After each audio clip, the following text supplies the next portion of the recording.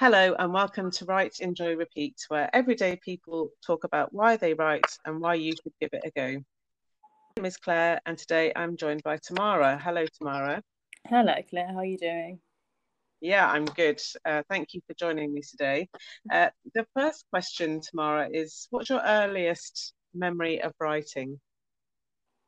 Um, my mother and my grandmother used to write a lot of poetry, and I remember listening or reading their poems actually, and being quite fascinated with it.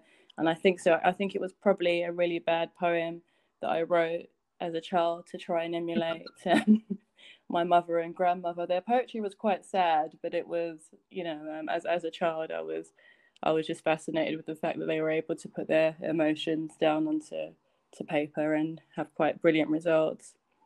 Mm. Yeah, I think all those sort of childhood poems are probably, well, it'd be easy to judge them as bad, but they're probably quite lovely if we look back on them now.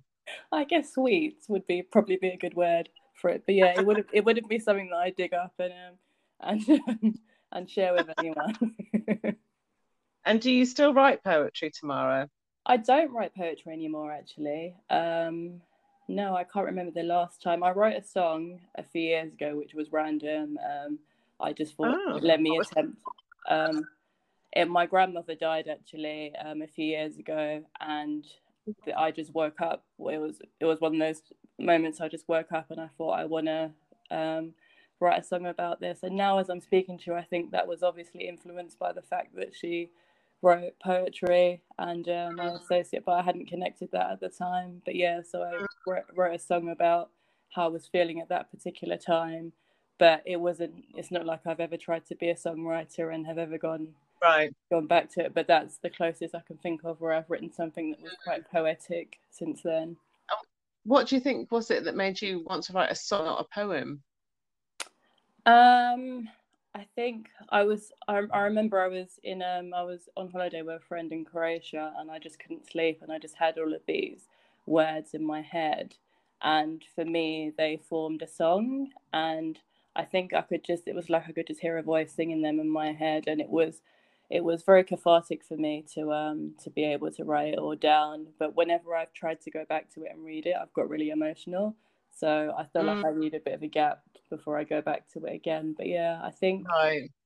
for Mm, some reason, yeah, it moved on to being a song, but it's, songwriting is essentially poetry in a way. So yes. Yeah.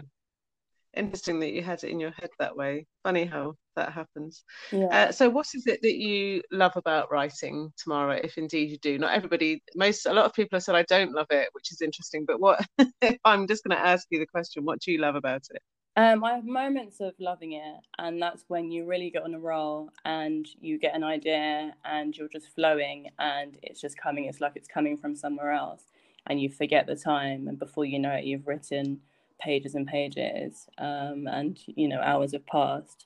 I really love that, and just being able to connect with whatever emotion it is that I'm trying to get out. But there are some times when I really don't enjoy it because I have to write something, whether it's I'm a journalist, so I have to write in my day-to-day job, and you can't wait around to be inspired. You have to produce something.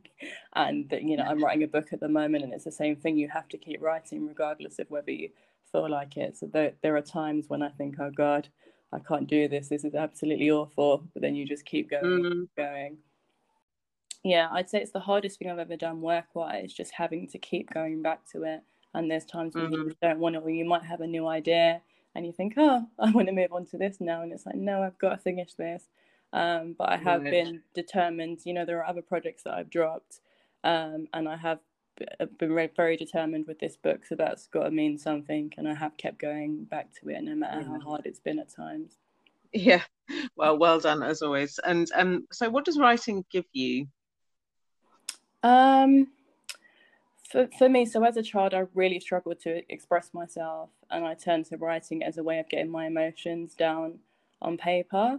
I Hmm. find as time's gone on, I think I just become a character in a sense, like I get inside the head of a character and become that person and try to communicate their emotions, and I get a lot of joy out of that. Even though I guess every character has a little bit of you, if that makes sense, but it's not necessarily you. I really enjoy getting inside someone's head and just being able to speak for them in a way, and tell their story. And that, I think it gives me an understanding of, even though it's a lot of the time it's a made up character, I think it gives me a greater understanding of people in general, and just being able to. Is it easier to talk about their problems than your own, if that's not too direct a question?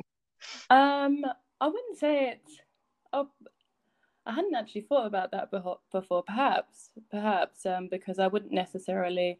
I go to various writing groups, as I attend yours regularly, and a few of them have suggested morning pages where people just write a stream of consciousness about their feelings, and I haven't done that in a long time because maybe it's something that I don't want to confront when you put everything down on paper and having to read it back over. So I think perhaps there's a link to that.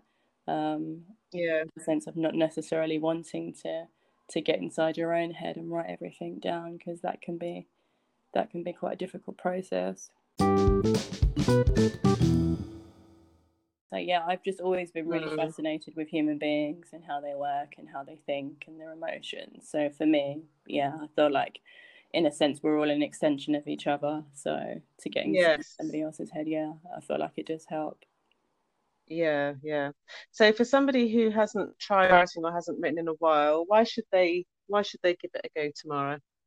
I think you can get so much joy out of writing, and as I said, there are times when you really don't feel like it, and you can sit there and you think, oh, okay, today's not a good day for me, but you by the end you come out of it and you've done something, and you always feel better about it, I think, and better for at least trying it. And I just think that the creativity that you can bring out of yourself by writing and just putting words onto the page, even if it's just a stream of consciousness of your thoughts, or actually writing a poem or a short story or a longer book, which obviously is quite a heavy process to undertake. I just feel like the end result, you always feel like you've achieved something, and it just inspires you to keep going and to keep writing, and you can only get better with practice. Yes, true enough.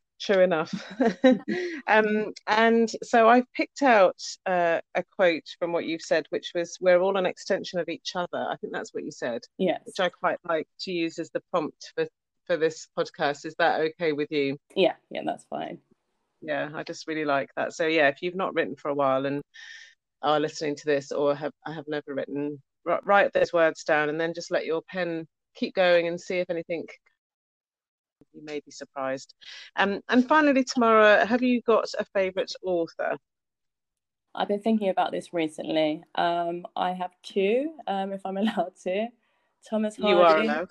Okay, so Thomas Hardy and Toni Morrison, who are very, very different writers. So I don't think you can get much further apart.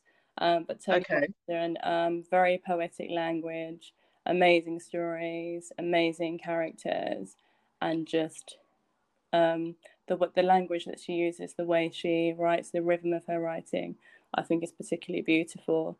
And and Thomas Hardy, I think maybe he's very good at visualization, and that's something that I struggle with.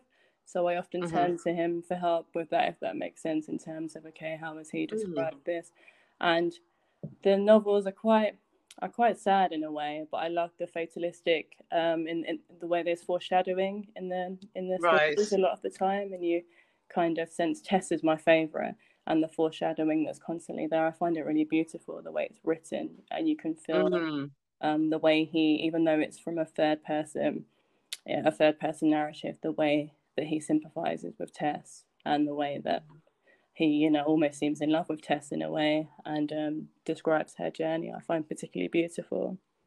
Oh, that sounds like a good recommendation. I've not read that, so I will add that to my ever-growing list. All right, well, thank you for joining me today and talking about your love of writing and sharing it with everyone. Thank you very much. No worries at all. If you'd like to hear more about how I help people discover, come back to, and express themselves through writing, go to cpsdayoff.com.